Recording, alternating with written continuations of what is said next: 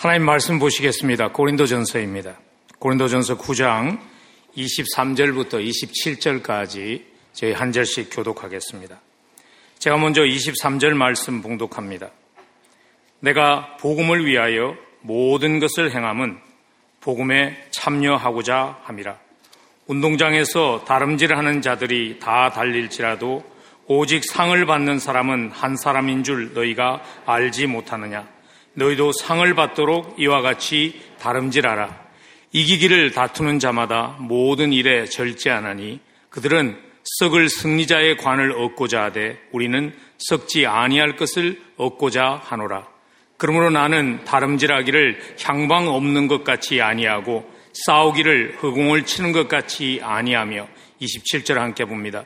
내가 내 몸을 쳐 복종하게 함은 내가 남에게 전파한 후에 자신이 도리어 버림을 당할까 두려워함이로다. 아멘. 하나님의 말씀입니다. 이런 말들을 많이 합니다. 방법은 많습니다. 그러나 원리는 적습니다. 방법은 언제나 변합니다. 그러나 원리는 변하지 않습니다. 이 말은 새로운 방법이 중요하지 않다는 그러한 의미의 말은 아니죠. 방법이 중요합니다. 승리를 이루려면 새로운 것을 시도하는 것 중요합니다. 그러나 원리를 모르고 남에게 그것이 성공적인 사례였다는 것 때문에 그 방법을 쓸 때는 원리를 모르기 때문에 똑같은 방법이 효과를 발휘하지 못하는 것이죠.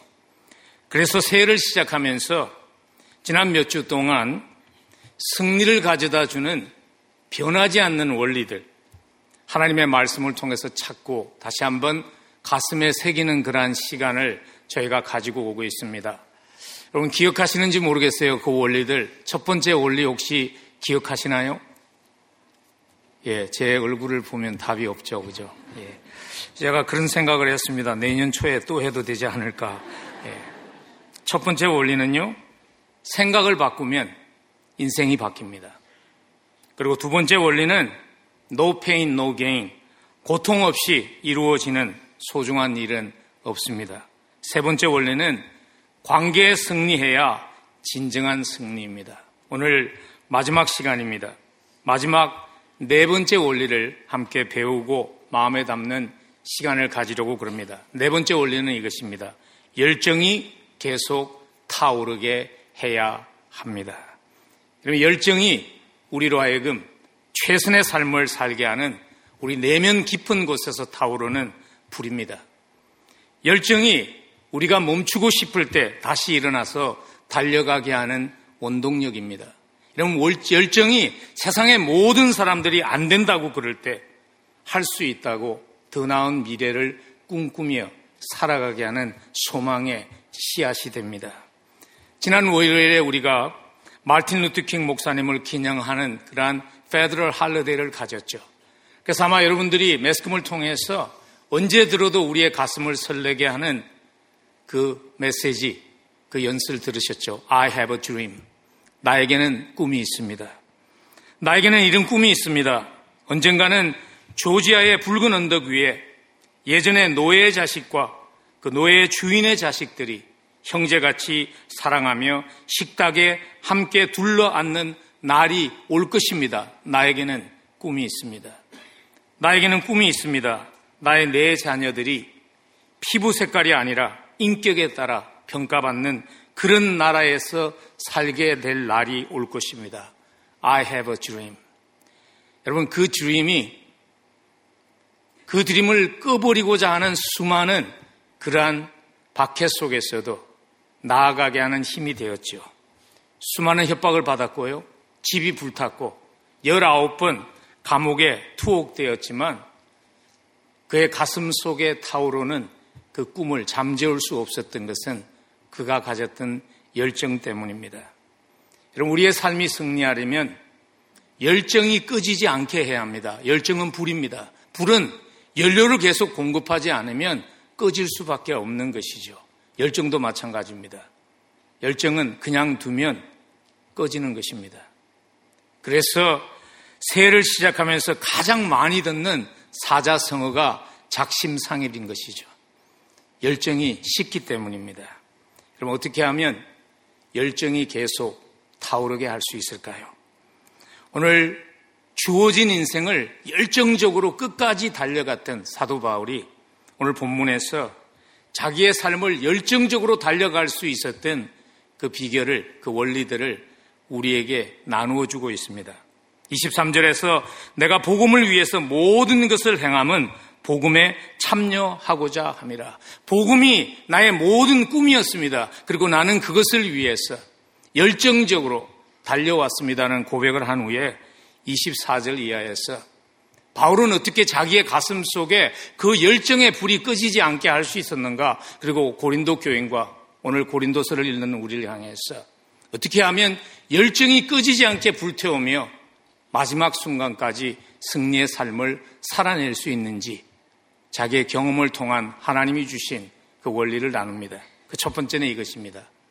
기대하면서 온 마음 다해 준비해야 합니다. 하나님이 여실 기회의 순간을 기대하며 전심전력으로 준비할 수 있을 때 우리는 계속 열정적으로 살 수 있습니다. 여러분, 자기 분야에서 성공한 사람 우연히 성공하지 않습니다. 언젠가 찾아올지 모르는 그 기회를 기대하며 준비했다가 기회가 왔을 때 그 기회를 붙잡은 것이죠. 요즘 리더십이나 그러한 주제를 다루는 곳에서 종종 자주 인용되는 책이죠. 마키아벨리의 군주론이라고도 하기도 하고 전략론이라고도 부르는 그 책에서 이런 말을 합니다. 무언가를 하고자 하는 자는 무엇보다 먼저 준비에 전념할 필요가 있습니다. 기회가 오기를 기다렸다가 준비를 시작하면 이미 늦습니다. 행운이 미소 짓기 전에 준비를 갖추어 놓아야 합니다.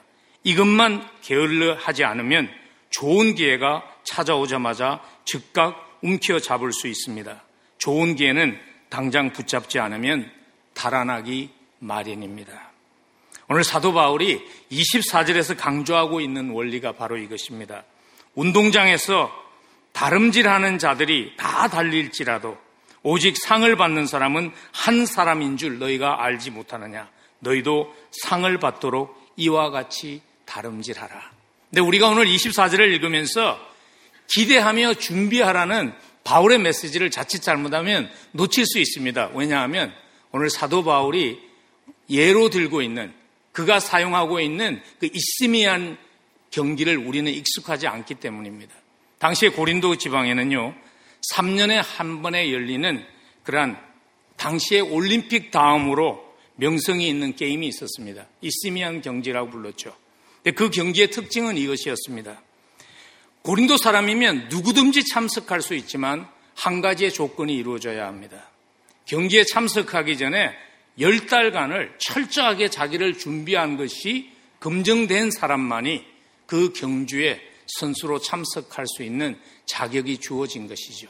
바울이 지금 이스미안 경기를 예로 들면서 말하고 있는 것입니다. 기회의 문이 열리기 전에 기대하며 준비하라는 것입니다. 그리고 자기의 삶이 그랬다는 것이죠.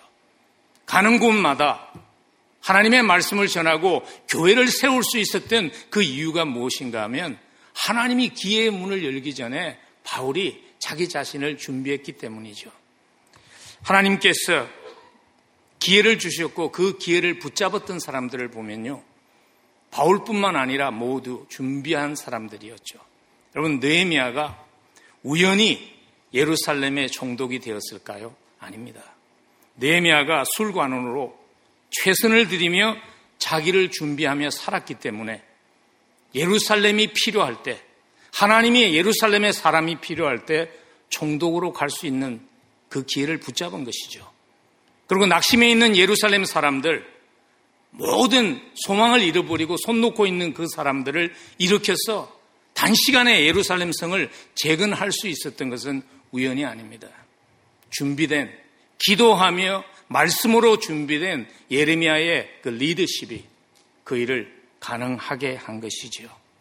여러분, 우리는 종종 그런 말을 하는 사람들을 만나지 않습니까? 세상이 불공평하기 때문에 자기에게는 기회가 주어지지 않았다고. 그럴 수도 있겠죠. 그렇지만 더 많은 경우에 여러 번의 기회가 주어졌지만 준비가 없었기 때문에 붙잡지 못하고 놓친 것은 아닐 거예요. 준비가 없었기 때문에 그것이 기회라는 것조차 인식하지 못하고 놓쳐버린 것은 아닐까요? 그래서 이런 말을 합니다. 어느 항구로 가는지 모르면 어떤 바람도 순풍이 될 수 없다고. 로마의 철학자 세네카가 그 얘기를 했죠. 어디로 가는지 모르는 배에게는 어떤 바람도 도움이 되지 않는다. 여러분, 준비된 사람만이 찾아오는 기회를 놓치지 않을 수 있습니다. 굉장히 유명한 일화죠. 오래전에 뉴욕의 필하모니의 세계적인 지휘자였죠. 브루노 바르트가 갑자기 병이 나서 몇 시간 전에 지휘를 하지 못하게 되었습니다. 그래서 당시에 부지휘자를 그냥 어쩔 수 없이 세우게 된 것이죠. 공연을 위해서 손발을 맞춰볼 그러한 시간도 충분하지 않은 그러한 상황 가운데서 무명의 부지휘자가 그날 폭발적인 연주를 합니다. 그래서 당시에 음악평론가들이 새로운 시대가 도래했다고 말할 정도의 공연을 그가 이루어냅니다. 대타로 나왔다가 스타가 된 그 사람이 20세기의 최고의 지휘자 중에 한 사람이라고 꼽히는 레너드 번스타인이죠. 여러분, 우연히 기회가 좋아서 그렇게 할 수 있었을까요? 아니죠. 평소에 그 곡들을 다 익히고 준비함이 있었기 때문이겠죠.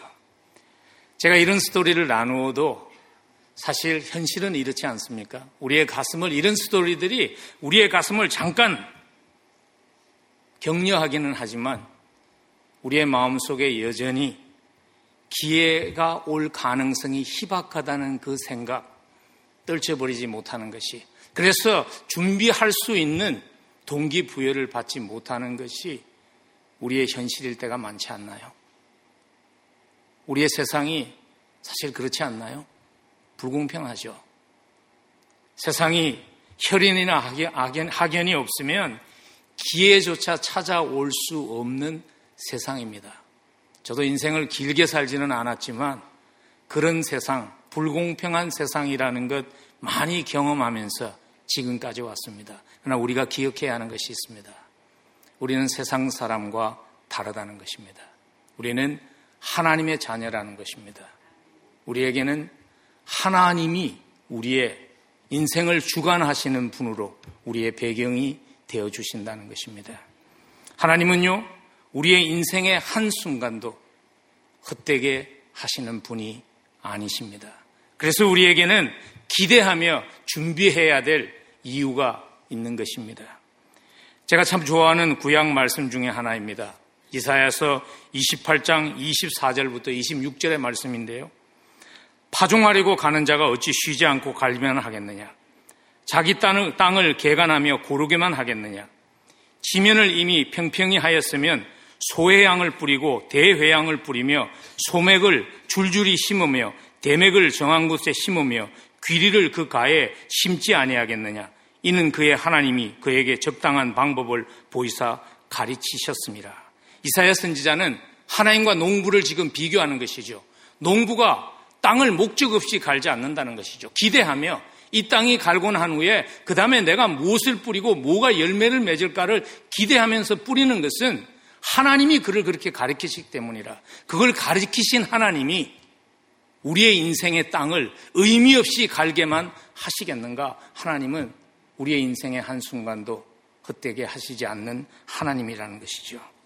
하나님은요, 우리의 준비를 낭비하시는 하나님이 아닙니다.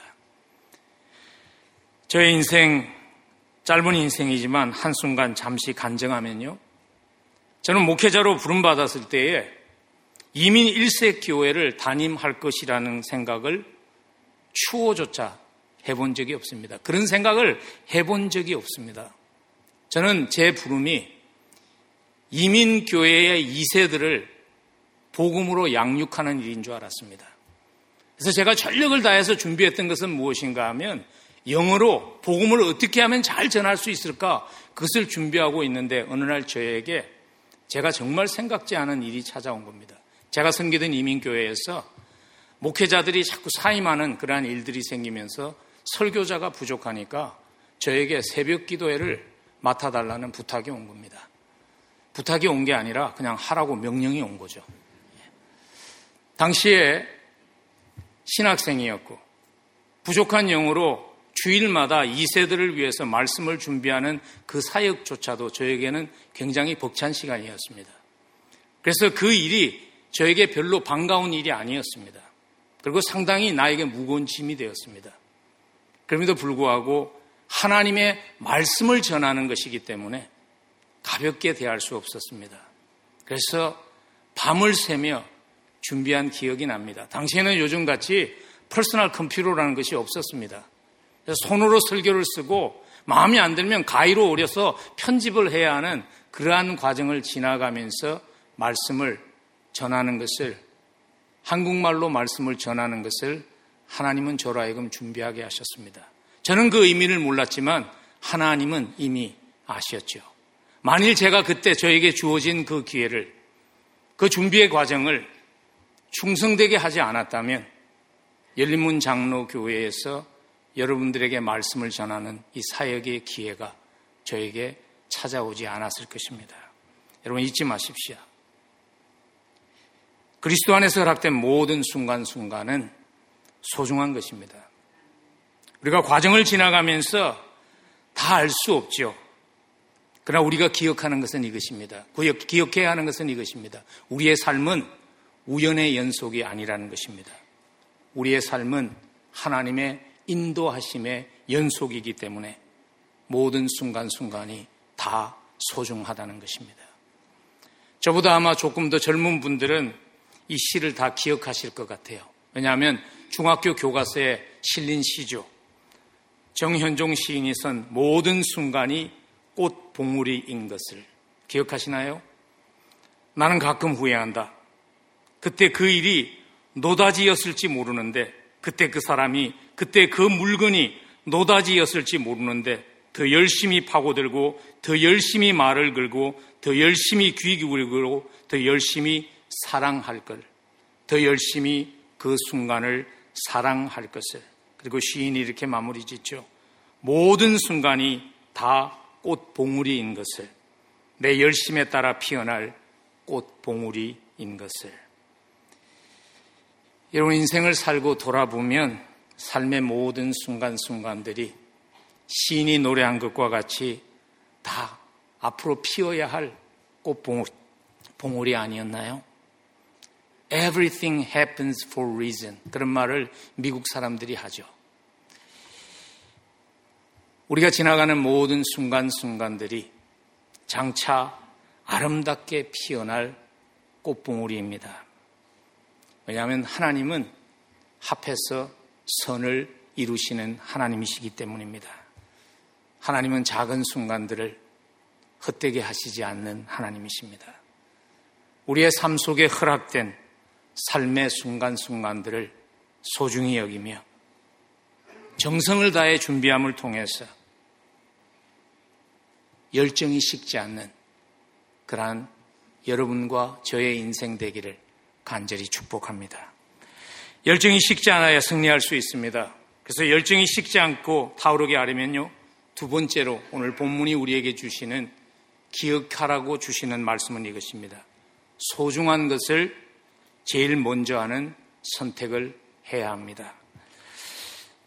평생 성공적인 삶을 산 사람들의 삶을 연구하면서 공동 분모를 찾았던 E.M. 그레이라는 분이 자기의 저서 성공의 공통 분모라는 책에서 발견한 결론을 이렇게 요약합니다.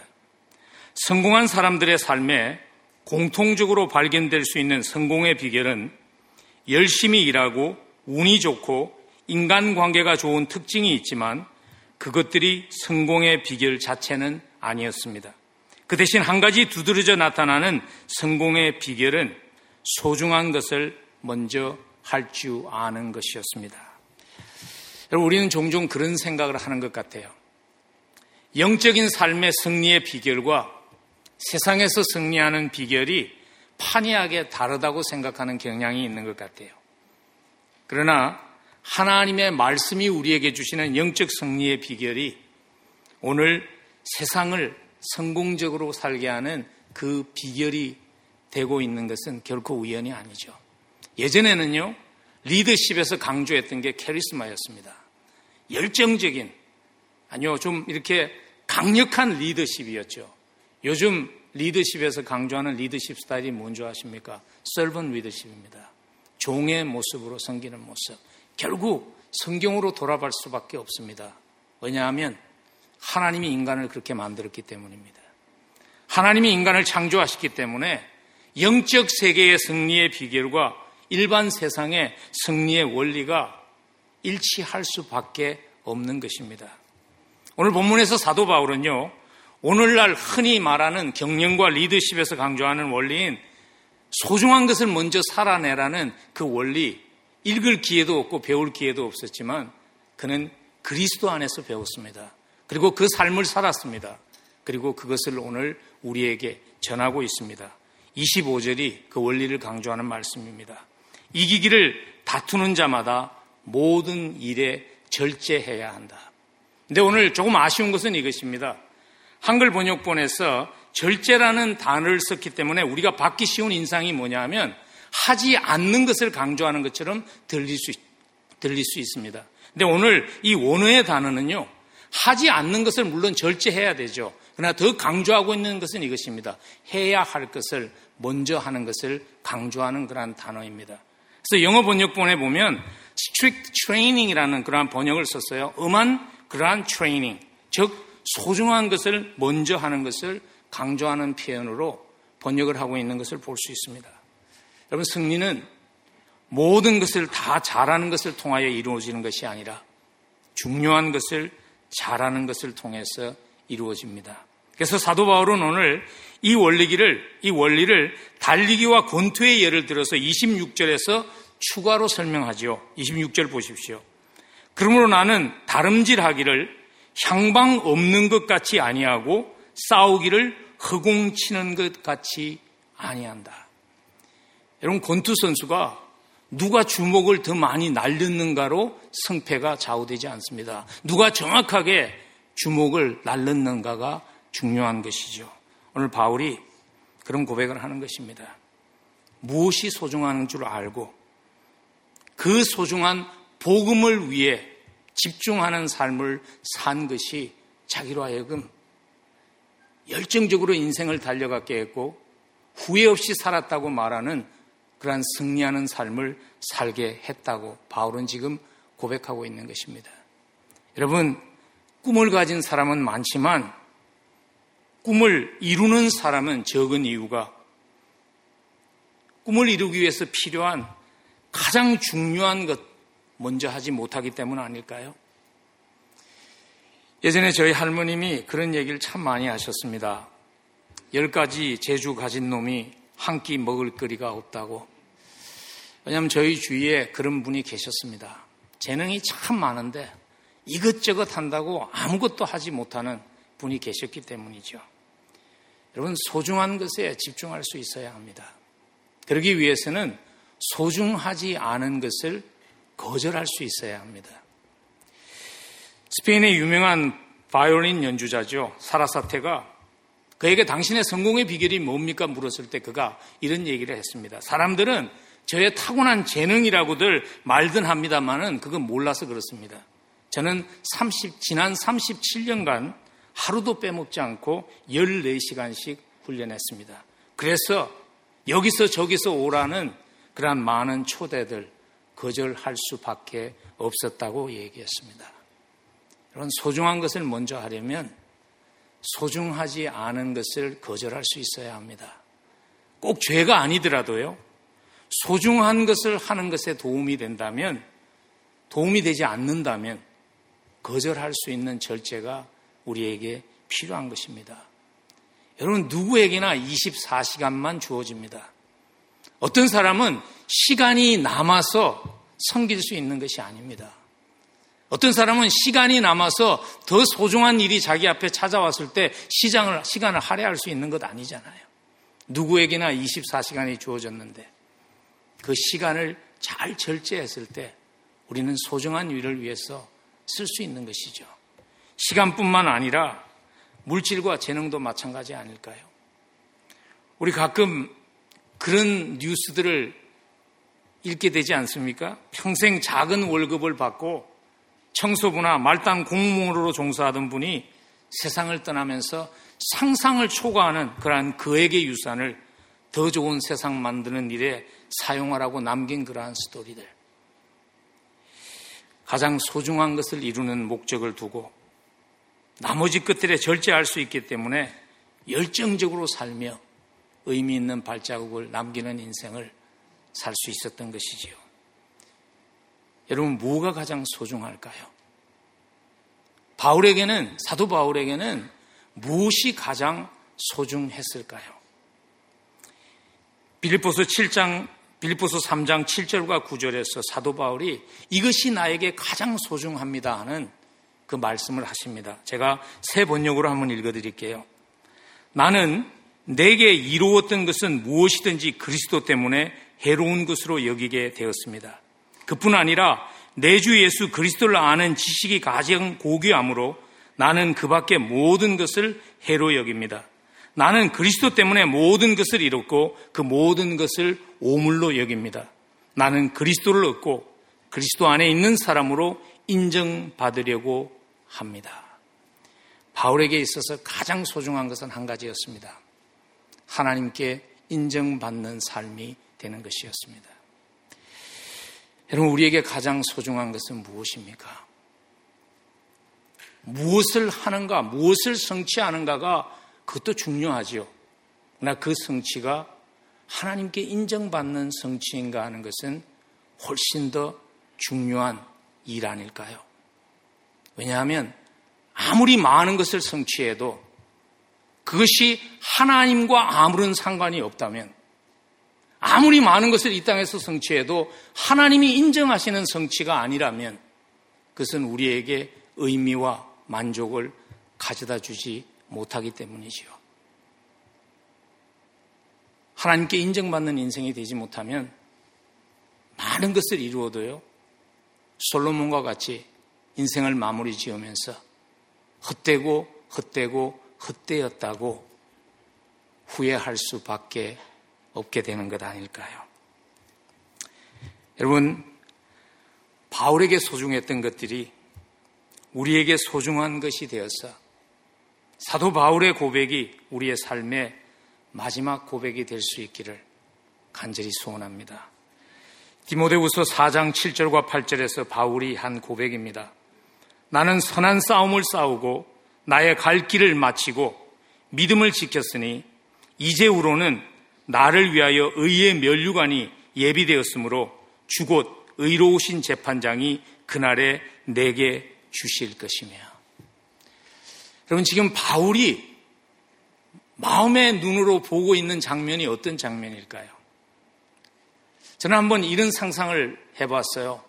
올림픽에서 말이죠, 메달을 수여하는 분들의 표정을 여러분들 기억하시나요?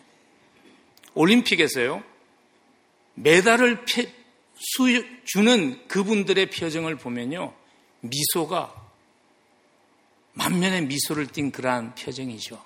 오늘 저는 사도 바울이 그 고백을 하고 있는 것 같아요.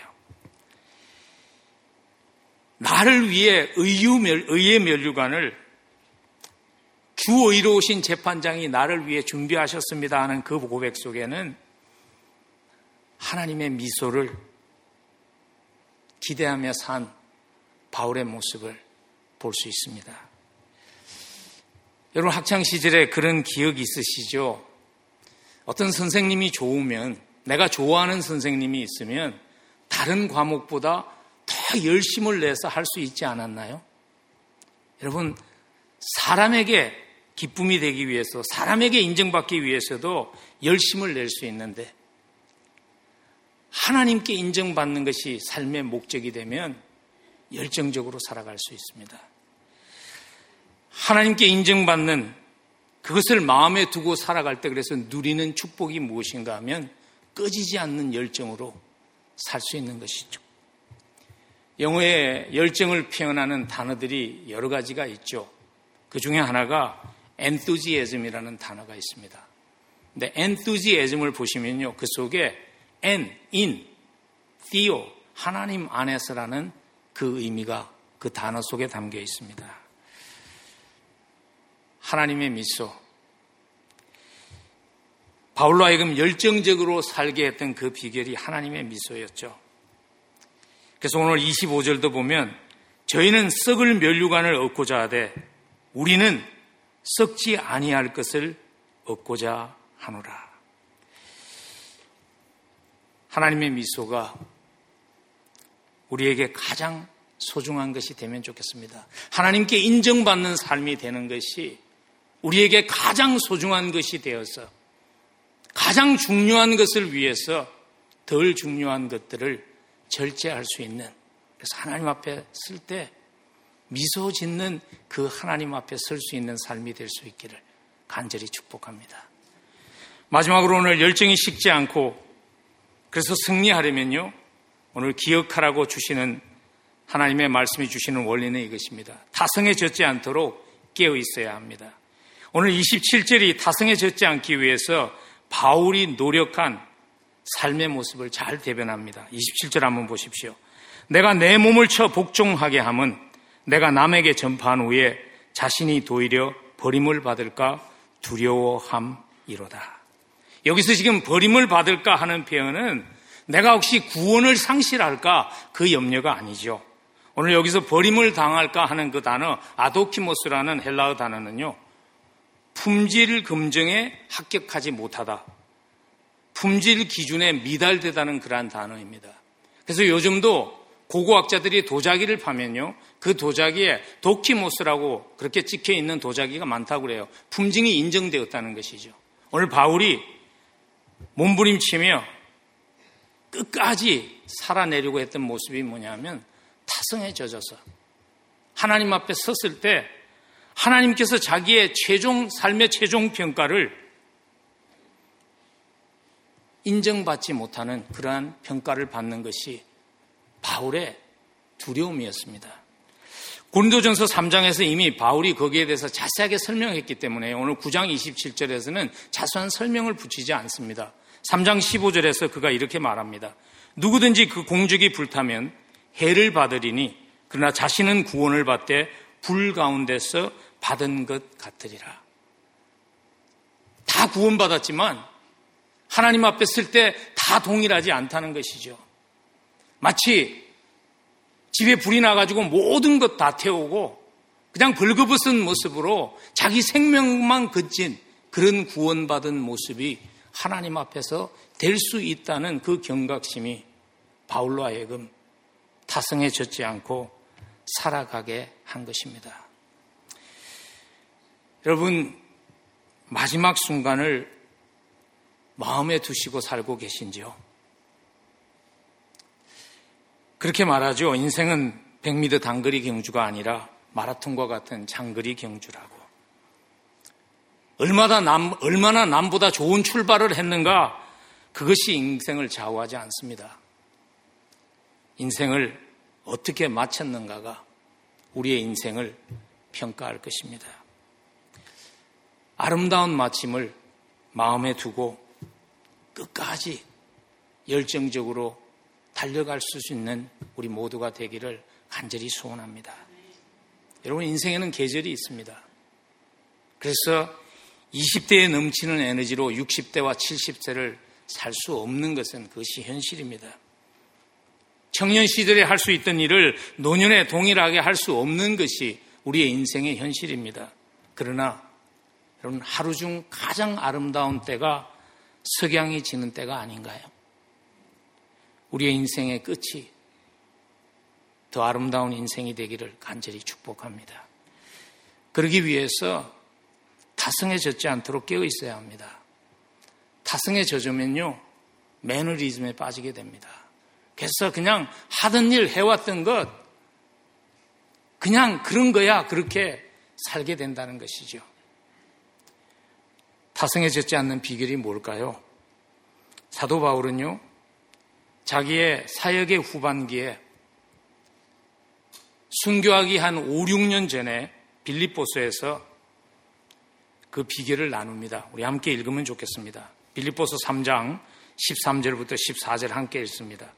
형제들아, 나는 아직 내가 잡은 줄로 여기지 아니하고 오직 한 일, 즉 뒤에 있는 것은 잊어버리고 앞에 있는 것을 잡으려고 푯대를 향하여 그리스도 예수 안에서 하나님이 위에서 부르신 부름의 상을 위하여 달려가노라.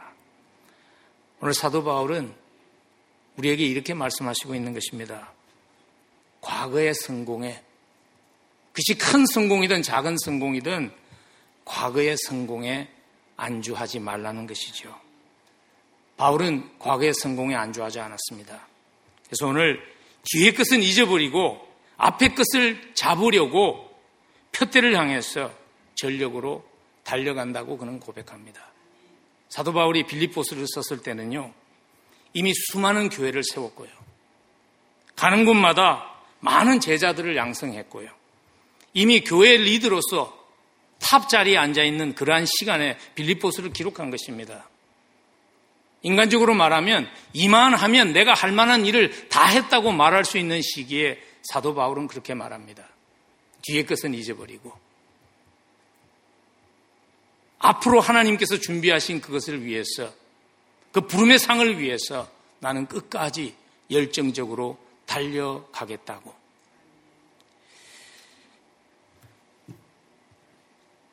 과거에 이룬 크고 작은 성공에 안주하고 싶은 유혹이 우리에게는 있습니다. 그걸 떨쳐버릴 수 있어야 합니다. 과거의 성공에 안주하는 순간 우리는 매너리즘에 빠지게 되고 타성에 젖을 수밖에 없습니다. 빌 게이츠가 하버드 졸업식에서 이런 연설을 했습니다. 내가 지금부터 당신들에게 성공의 비결을 하나 알려드리겠습니다. 하버드 졸업한다고 수고하셨습니다.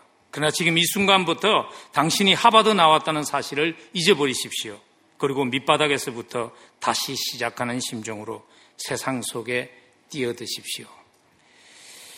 여러분, 많은 사람들이 열정적으로 시작하지만 조금씩 성공을 맛보면서 정상에 가까이 가서 다가가면서 실패하는 이유가 과거의 성취에 안주하기 때문 아닐까요? 제가 20대 청년일 때 1986년도에 폴천 매거진이 선정한 미국의 제1기업은요, IBM이었습니다. 불과 7년 후 1993년도에 IBM은 206위로 떨어졌습니다. 그때 인텔의 회장이었던 앤디 그로우시가 그 원인을 이렇게 지적했습니다. 과거의 성공이 IBM의 간부들을 자만에 빠지게 했고 시대가 바뀌고 시장이 바뀌었는데도 옛날 성공했던 기술과 비즈니스 전략을 고집했기 때문이라고. 근데 IBM이 다시 일어납니다. 일어날 수 있었던 유일한 이유는 이것이죠. 과거의 영광을 누리게 했던 하드웨어 사업을 완전히 접고 2010년도부터 인공지능과 클라우드와 같은 가상 서버의 새로운 영역을 개척함을 통해서 탈골쇄신하는 결단을 했기 때문에 다시 일어나는 것이죠. 여러분, 교회도 예외가 아닙니다. 교회가 매너리즘에 빠지면 세상을 향한 영향력을 상실할 수밖에 없는 것입니다. 우린 지난 30년 동안 미주 교회에 일어난 변화를 익히 잘 알고 있습니다. 멀리 보지 않아도 우리 주변에 수많은 영향력 있던 교회들이 지금은 생존을 위해 몸부림치는 이유가 무엇일까요? 교회적으로 또한 성도 개개인으로 타성해졌지 않기 위해 몸부림쳐야 합니다. 하나님이 이루신 일, 너무나 감사한 일들이죠. 그러나 하나님이 이루실 일을 바라보며 달려갈 수 있는 그러한 인생, 그러한 교회 되기를 간절히 소원합니다. 그러기 위해서 내가 타성에 젖어 있다는 것을 경고해 주는 사인들을 알아야 합니다. 그 사인들이 이런 것입니다.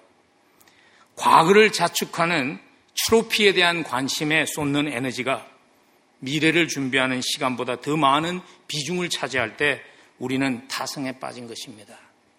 그래서 내 말에 왕년이라는 말이 많이 있을 때, 왕년에 나도 이런 학교 다녔고 왕년에 나도 이런 자리에 있었고 왕년이라는 말이 많이 나올 때 내가 지금 타성에 빠졌다는 것을, 경고를 받고 있다는 것을 기억하셔야 합니다. 그리고 또 한 가지의 경고 사인은 이것입니다. 자기의 권리에 대한 주장이 높아질 때 타성에 빠지고 있다는 증거입니다. 사도 바울은요, 자기의 권리를 주장하지 않았습니다. 그래서 오늘 18절과 19절에서 바울이 이렇게 말합니다. 그런즉 내 상이 무엇이냐? 내가 복음을 전할 때에 값없이 전하고 복음으로 말미암아 내게 있는 권리를 다 쓰지 아니하는 이것이로다. 내가 모든 사람에게 자유로우나 스스로 모든 사람에게 종이 된 것은 더 많은 사람을 얻고자 함이라. 바울은요, 타성에 빠지지 않기 위해서 내가 대사도야, 이만하면 내가 받아야 하는 대가가 있어, 대우가 있어 주장하지 않았다는 것입니다. 그러지 않기 위해서 바울은 처절한 싸움을 싸웠다는 것이지요.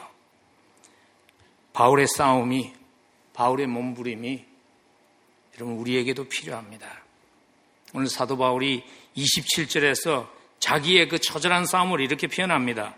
내 몸을 쳐서 복종했다고. 오늘 이 이미지가 무엇인가 하면 권투 선수가 주먹으로 상대방을 눈을 쳐서 멍들게 하는 그러한 이미지죠. 근데 지금 바울은 그 주먹으로 상대를 친 것이 아니라 자기를 쳤다는 거예요.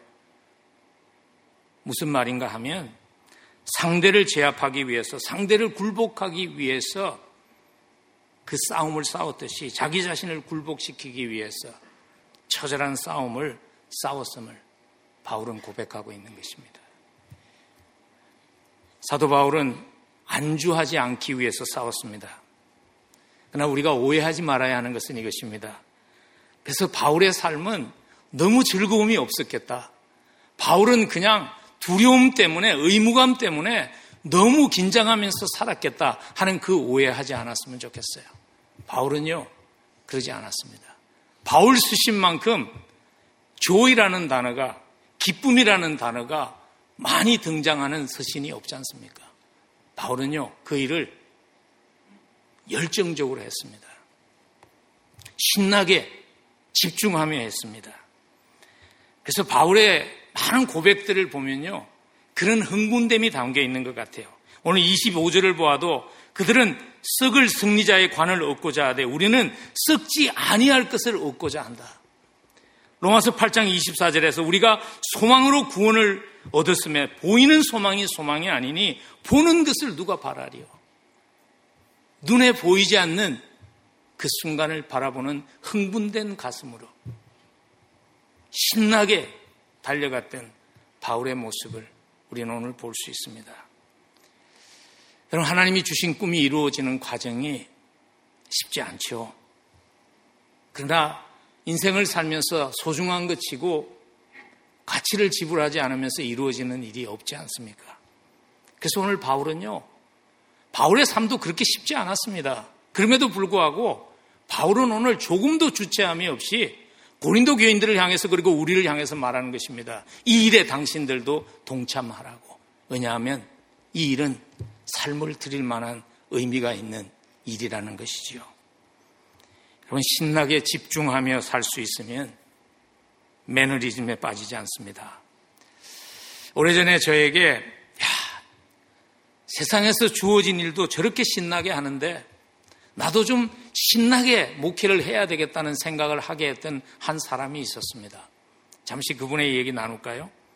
2살 때 미국에 부모 따라 이민 와가지고요, 세탁소하고 식당하는 부모 따라서 청소년 때 12번 이사를 했다고 그럽니다. 얼마나 어려웠을까요? 그래서 가출도 하고 싸움도 하고 방황기를 지나다가 25살 때 미국의 인류 요리 학교죠, CIA, Culinary Institute of America에서 입학해서 최우등으로 졸업합니다. 그리고 2010년도에 Food and Wine 잡지가 선정한 최고의 신인 요리사로 그가 뽑히게 되죠. 그리고 그가 세운 A-Frame이라는 식당이 미국의 탑 10 레스토랑 안에 선정되는 그러한 성공의 정상에 앉았을 때 그가 이런 고백을 합니다. 나는 지금도 매일 오전 6시에 일어나 자정까지 하루 16시간, 18시간씩 일합니다. 유명해지고 상 받는 것은 별 관심이 없습니다. 돈을 많이 버느냐 마느냐의 문제도 내겐 크게 중요하지 않습니다. 다만 모든 음식이 완벽하게 고객에게 전달될 수 있도록 요리 과정부터 서빙까지 다 지켜보고 있습니다. 손님들이 맛있게 먹는 걸 보면 그 이상 더 큰 행복은 없습니다. 요리를 사랑하고 남들을 먹임을 통해서 영혼을 풍성하게 하는 그 사명 때문에 신나게 열정적으로 살아갔던 로이 초이 씨에 대한 이야기죠. 여러분, 어떻게 사십니까? 어떻게 예수를 믿으십니까? 좀 우리 신나게 주님 앞에 설 때 미소 짓는 주님 앞에 설 수 있는 그 순간을 바라보며 좀 우리 신나게 달려갈 수 있으면 좋겠습니다. 그래서 하나님께 최선의 삶을 드리고 우리의 최선의 삶이 우리의 이웃의 삶을 더 아름답게 바꾸는 그러한 복된 인생이 될 수 있기를 간절히 축복합니다. 말씀을 마무리 짓습니다. 주저앉지 말고 미래를 향해 뻗어나가라고 말씀하시면서 골든 맥다널 목사님이 인용하셨던 나짐 히크메드의 시를 인용하며 말씀을 마무리 짓습니다. 가장 훌륭한 시는 아직 쓰여지지 않았다. 가장 아름다운 노래는 아직 불려지지 않았다. 최고의 날들은 아직 살지 않은 날들. 가장 넓은 바다는 아직 항해되지 않았고 가장 먼 여행은 아직 끝나지 않았다.